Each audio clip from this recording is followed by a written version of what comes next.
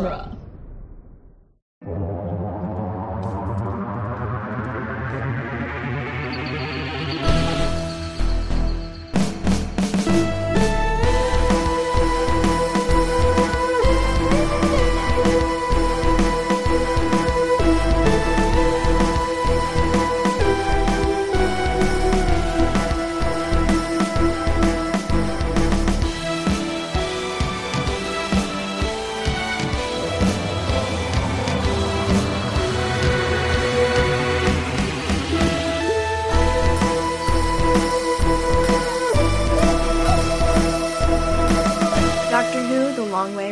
Weekly podcast where we review and discuss every episode of Doctor Who, one doctor at a time. I'm Cassandra Fredrickson. I'm Nick Jimenez in Venice. And I'm Scott Corelli. And today on the show, we'll be discussing Vampires of Venice, the 11th Doctor's 5th story. Yes. Yeah. So, Vampires in Venice, it's interesting because Vampires in Venice... written by Toby Woodhouse. Yes. Favorite of the Doctor's Companion crew. Mm-hmm. Yes. Toby Woodhouse, directed by Johnny Campbell. This story it's interesting how this came to be because Toby Woodhouse he sort of had a banner year in Doctor Who in 2006 when he wrote School Reunion. But he also wrote a Torchwood episode called Greeks Bearing Gifts.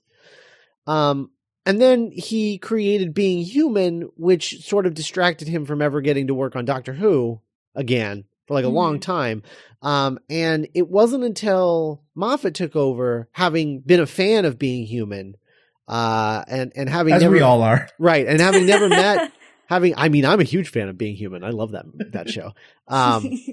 But Toby Woodhouse, he had never met Toby Woodhouse, but he loved Being Human, so he asked him to come back. Sorry, I can't stop hearing it the other way. He loved Being Human. Yeah. So, anyway, so I didn't understand your joke at first because I'm staring at it in italicized letters, and so I'm just thinking about it in context. Yeah. Not lowercase b, lowercase h. Right. So anyway, so he was a fan of the show and asked him to come back. And Woodhouse said, "Great, I have an awesome idea about the Doctor being trapped in a labyrinth in a hotel." Oh, yeah. And Moffat was like, well, we kind of have a maze thing in this Time of Angels episode that I'm doing. True. Yeah. So could you maybe think of something else? And so he came up with an idea of a premise that would allow like Rory being a new TARDIS traveler. And so they thought, well, let's make it sort of romantic. And that brought them to Venice. And then he was like, well, how about vampires in Venice? And that's how we got this story. Not unlike Dinosaurs on a Spaceship, the Vampires of Venice. It's sort of a high concept kind of thing. Yeah, it really is. To speak of it in Shakespeare's terms, it's a comedy. It's a lark. It's right. It's purely for fun. Mm-hmm. Sure. Except for like that woman that gets eaten. Yeah. Well, it's Doctor Who, which isn't anyway. We'll talk about it, So as far as production, that's really all it was from the writing standpoint. It was meant to be a sort of mid-season jump on point for new viewers and who had maybe like heard like, oh, like Doctor Who's back and it's like better than ever. You should check it out. And then this was supposed to be the jump on point, which I don't think necessarily works because I'm pretty sure the majority of Doctor Who viewers don't really care for this episode as much as we do. I remember it being reviewed middling to poorly when it was released. Yeah. So, and it's one of the reasons why people don't like Toby Woodhouse like we like him. Everyone was like, oh, don't let Toby Woodhouse be the new showrunner because Toby Woodhouse did Vampires in Venice and that wasn't good. And it's like, what? In what world is that not good? So did they just not dig the hotel one as much as we did? No, they don't like this story. Okay. I don't think Okay. I don't think people like Godplex that much either. God complex. That's what it's called. Yeah, God. So they Complex go is- with the guy that did Dinosaurs on a Spaceship instead? Well, people really like Man. Broadchurch. And to Yeah, be fair, I know. Broadchurch is excellent. No, yeah. Yeah. I But- quote God complex like almost every week of my life in Mhm. some way. Just Yeah. I find it seeping into like my speech. Yeah. So they basically, what they realized after writing this was that, they didn't have enough money in the budget to, travel twice, and they had already paid, quite a bit for Richard Curtis's script for Vincent and the Doctor, knowing that they needed to shoot that on location. So what they tried to do to save money is they tried to find a location that could double as both.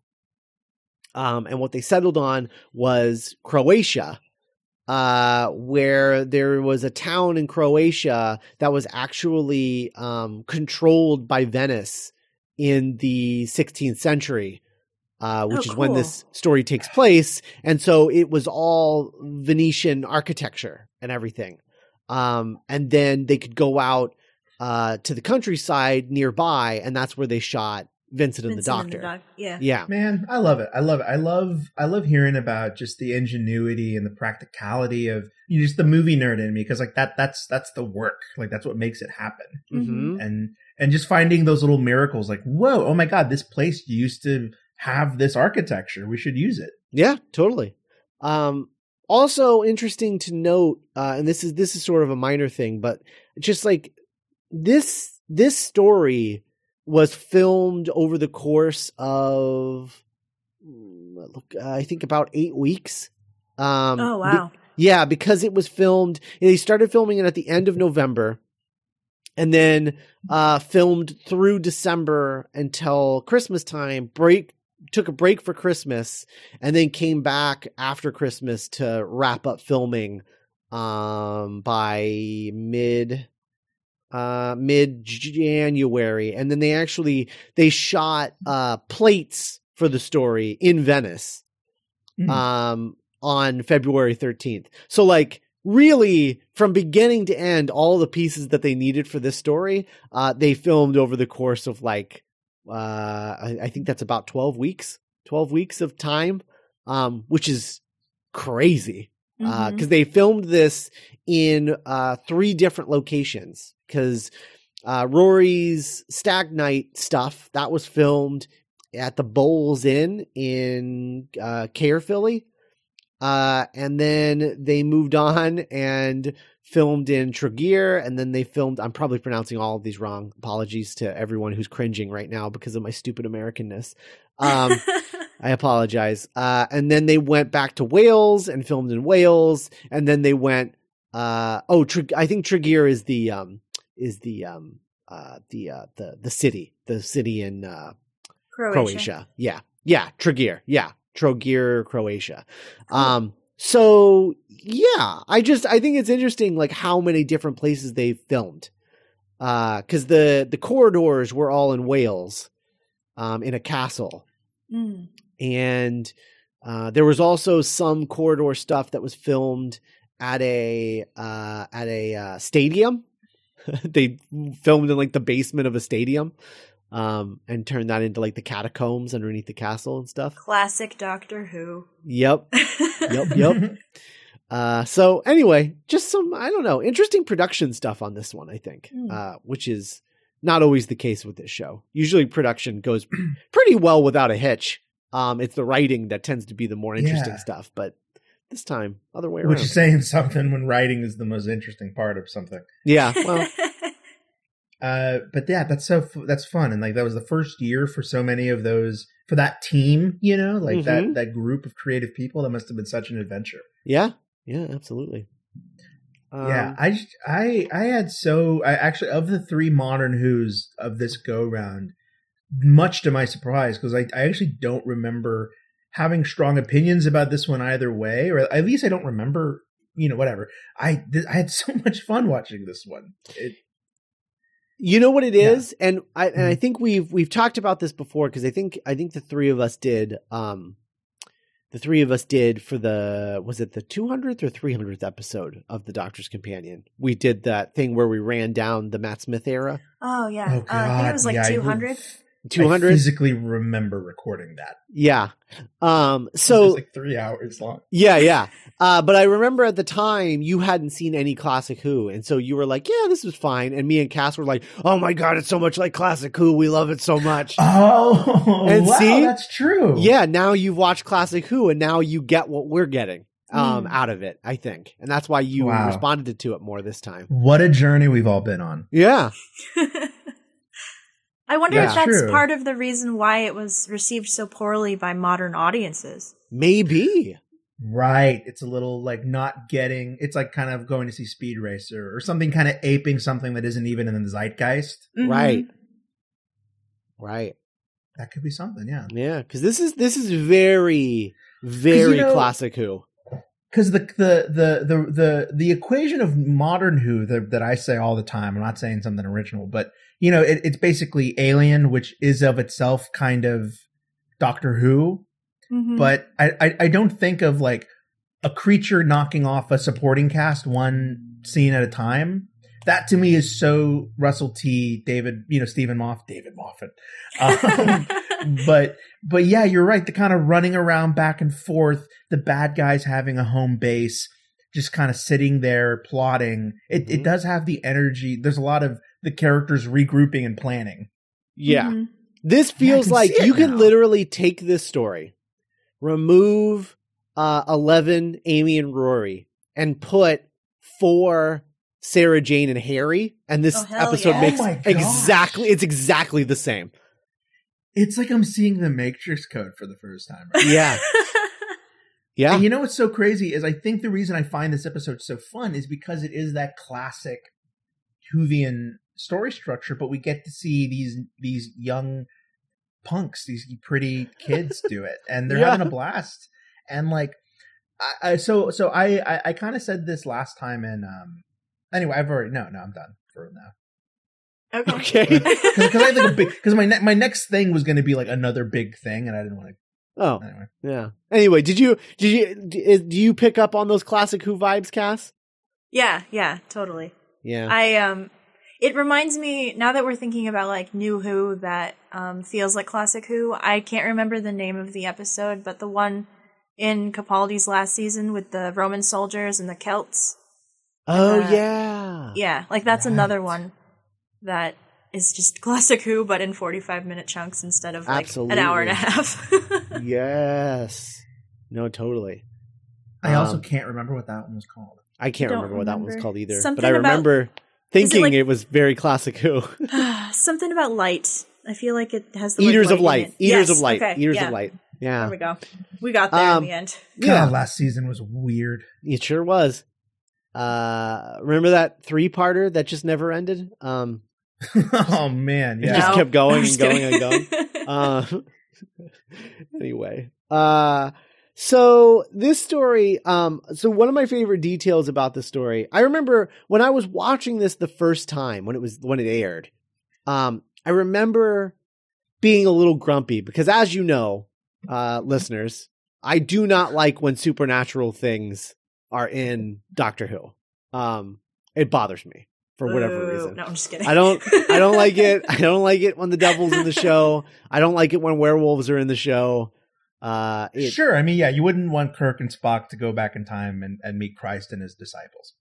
That would be weird. That would be pretty weird. I not judging either one, just saying it would be weird. It sure would be. So when this first aired and it was like vampires, like it was like multiple things that I didn't like because it was like, oh, I really don't like the vampires are in an episode of Doctor Who. And they really, they're going to say Venice. I really hate that they're in Venice. Any other city. Why?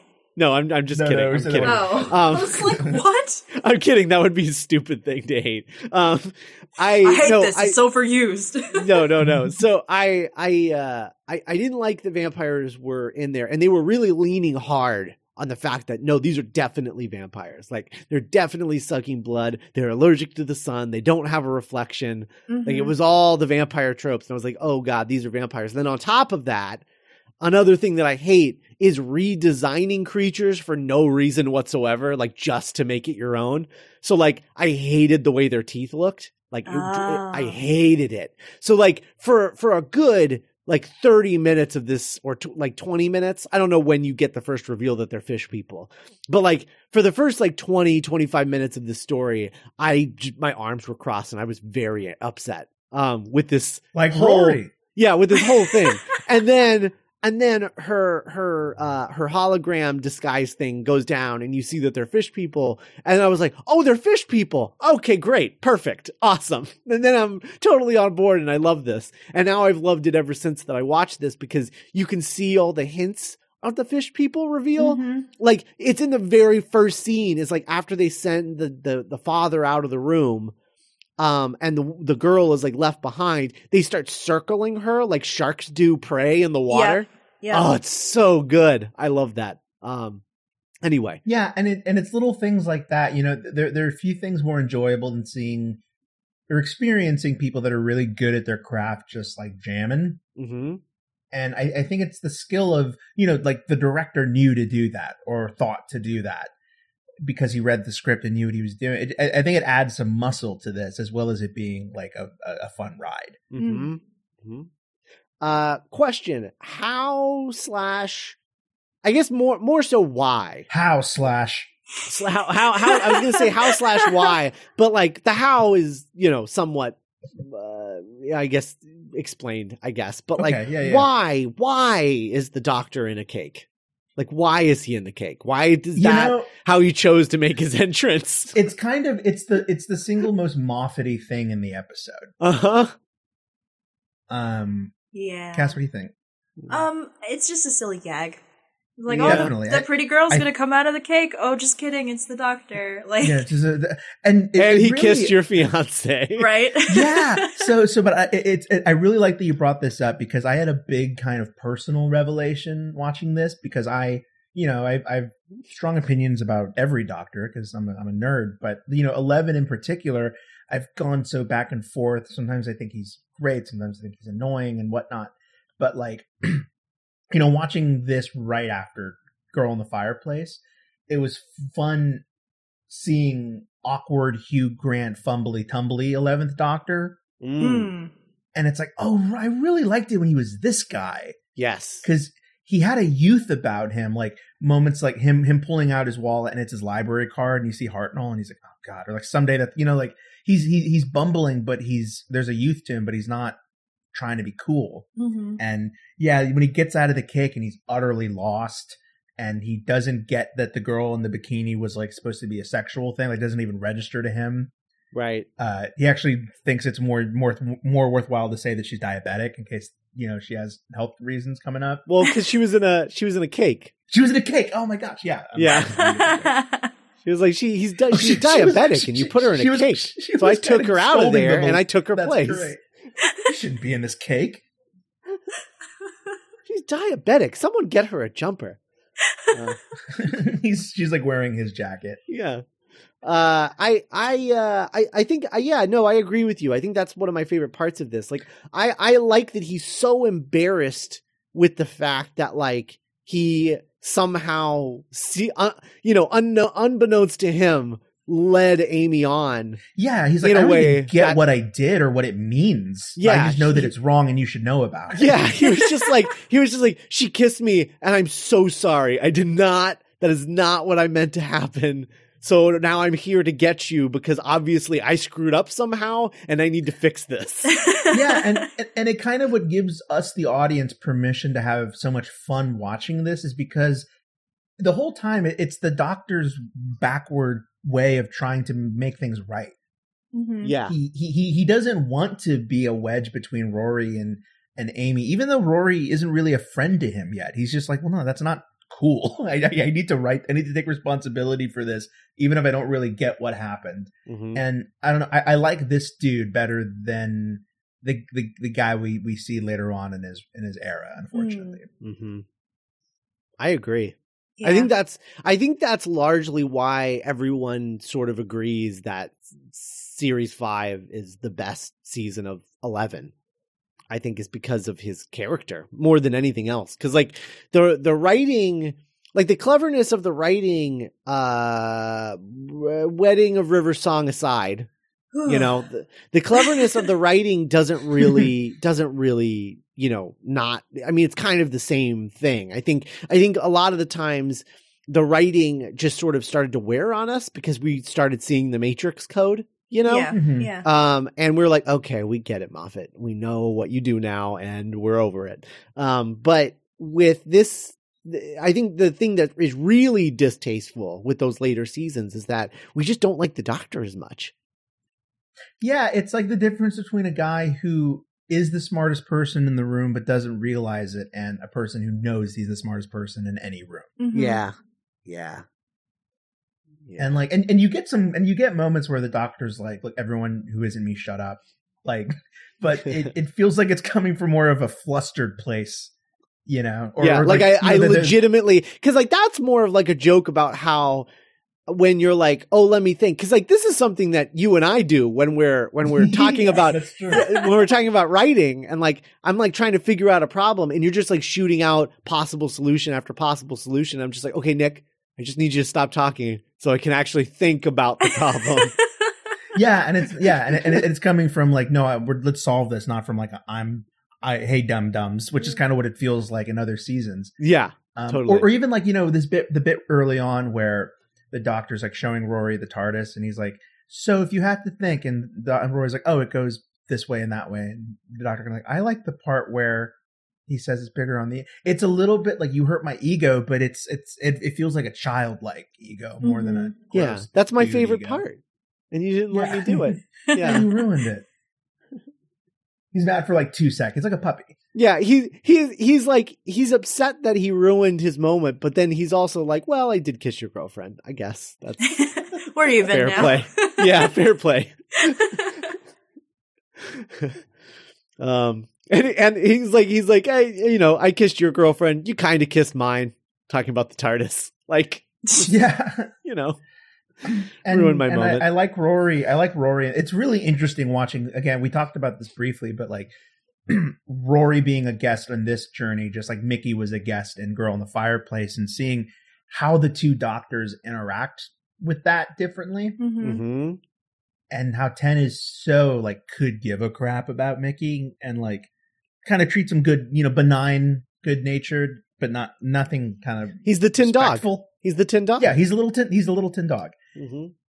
And I don't know, I like this better where the Doctor's trying and failing to get on Rory's good side. Mm-hmm. And I love the thing, the very doctor-y thing about when the Doctor sort of figures out what's going on and he confronts the lady, the bad guy. I forget what her name is. The Queen Helen lady. McCrory. Rosanna. Yeah. For once I know the actress and not the character. Right. Anyway. Oh, Rosanna, right? Yeah. Rosanna? Yeah. Okay. Mm-hmm. He goes to confront Rosanna about all of this, and she sort of like says everything and like talks about like, you know, she killed Isabella, but she's like, yeah, I killed that girl. You know, I fed her to my sons or whatever in the water, because I have to, like, we're the last of our kind and we're trying to survive and whatever. And then he says, I'm going to stop you. But not because, you know, you're wrong, not because you're trying to survive, but because you didn't know Isabella's name. Mm. And I love that. Like, that's such a doctor-y thing where it's like, you know, I understand where you're coming from empathetically. Like, I get it, but also you didn't even bother to know her name. So you don't respect these creatures that you're murdering. Mm-hmm. And I just love that. That's such a doctor-y thing. It's great. It's the kind of line that you can absolutely hear Tom Baker say, you know? Right. Early Tom Baker. It take a while. Yeah. It's true. I just love that. I also love Rory constantly confused by the fun that Amy and the Doctor are having, where he's like, we're all in danger. And they're like, yeah, isn't it great? And he's like, what's going on? Like, he's just so baffled. It's great. Oh, I love Rory. I've missed him. I also forgot how much of this episode is him wearing his bachelor party shirt. Mm-hmm. And then the gondolier wearing the bachelor party shirt. I love the visual gag of him like driving the gondola with like the freaking Stag Night shirt. So good. That has to be something you could find on like T Fury or like Etsy or something, right? Like that shirt. Oh, probably. I love the doctor putting the hard candy in Amy's mouth after he what is it? She gets hurt. How does she get hurt? What happens? The vampires drink her blood. Oh, right. And then he like kind of fixes her up, and he's like open wide and puts the hard candy in her mouth. And he's like, she's like, so good. I love that. I love how much 11 can simultaneously be like a grandpa and a little kid. Mm-hmm. It's my favorite part about him, I think. Yeah, I don't know where I read this, if it was like in a magazine, but I think Stephen Moffat once said that Matt Smith is a young man as if remembered by an old man. Mm. Oh, I like that. Yeah, I do like that. I love Rory with the broom and trying to use the sign of the cross on the fish man. Oh man, God, this has everything. This has everything I love. It has like pretty dresses. It has like freaking vampires. It has like a wannabe sword fight. There's like family drama. The crazy action adventure third act movie ending, like with the doctor climbing up the tower to turn off the big MacGuffin thing. It's so good. I do have questions about Rosanna's her because she has like this little hologram thing, right, that she turns on, and like her clothes as when she's a human match her fishiness, but then the hologram thing breaks and she's like permanently a human, and then she can take her clothes off, and I'm very confused by how that works. I don't know either. Yeah. Okay. Like, how did her clothes suddenly become real? I don't get it. Well, she can't jump in the water with the pretty dress on. Yeah. But the pretty dress isn't real. It's the Incredible Hulk. Yeah. Thing, I guess. That's true. He's always got pants. Anyway. You still got those pants that Harry Dean Stanton gave him. Yeah. She feeds herself to her kids. Oh man, Helen McCrory's so good. Like, yeah, she's so good. She's just walking, like knocking it out of the park, and just is able to be like, yeah, I know exactly how to play this character. So it's the campy in all the right ways. What else has she done? She's Mama Malfoy in the Harry Potter movies. Oh, that makes so much sense, doesn't it? And she's a great. I think she's the season 2 big bad of Penny Dreadful. Oh shoot! Really? Yes, I think season 2. Like I think she's also a vampire in that. Oh, hey, spoilers. I need to watch that show. Yeah. Oh yeah, you would be into that show. You would devour it. It's so good. Yeah. There's some. I will say that there are a few uncomfortable things in season 1, but then they pay off in the later seasons when everyone gets their revenge. And it's, okay. It's real satisfying revenge. Oh yeah, it's literally, and it's 3 seasons in and out. It's real good. The best, literally the best Billie Piper performance you'll ever see. Where she plays 3 distinctly different characters over the 3 seasons, and it's amazing. Oh, cool. Yeah. Yeah, for any Whovian out there who hasn't seen Penny Dreadful, we give it the Doctor's Companion Book Club seal of approval. 2 out of 3 at least so far. Yeah, 2 out of 3. Yeah. 2 out of 3 ain't bad, like the man said. Yeah. Apparently she's in Peaky Blinders too, so. Yes, and I'm slowly making my way through that too. I think she's really good. Oh, and she was in Fantastic Mr. Fox. Who was she in Fantastic Mr. Fox? The voice of Mrs. Bean. Oh, I love that movie. Yeah. I love it even more after watching Isle of Dogs. That's all I'll say about Isle of Dogs. Oh, she was also David Tennant's mother in Casanova. Oh yeah, and there's that bit at the beginning That's where really funny. where the doctor's taking them on a tour, and he's like, "Whatever we do, we can't run in the Casanova." Mm-hmm. That's so funny. That's awesome. I like that joke works on like 3 different levels. And apparently, there's some show that was a retelling of Frankenstein where she played Victoria Frankenstein. Shut up. Oh my God. I'm watching that right now. And she works in advanced stem cell research. Oh boy. Looks like it's from that era of BBC when they were like remaking like Jekyll and stuff. Jekyll, right, like Primeval. Yeah. Exactly. Primeval based on Robinson Crusoe. Oh my God. Benedict Wong plays Igor. Holy crap. Yeah, I'm watching that. That's a game changer for me. He plays Igor. His name is Dr. Ed Gore. Dr. Igor. Interesting. Yeah. Huh. All right. Okay. Anyway, I've never heard of this. And you feel for her when she's like making her long lonely walk, you know, as big of a butthead as she was the whole episode. Mm-hmm. You're like, God. And Matt Smith really sells and one of the things we've talked about liking about the new Doctor is the humans are not his only species that he cares about. Mm-hmm. Right. He is a citizen of the universe, and when he sees a clockwork robot or a weird fish vampire, he knows how everything is precious and a life means something, and it sucks when a whole species dies out. Yep.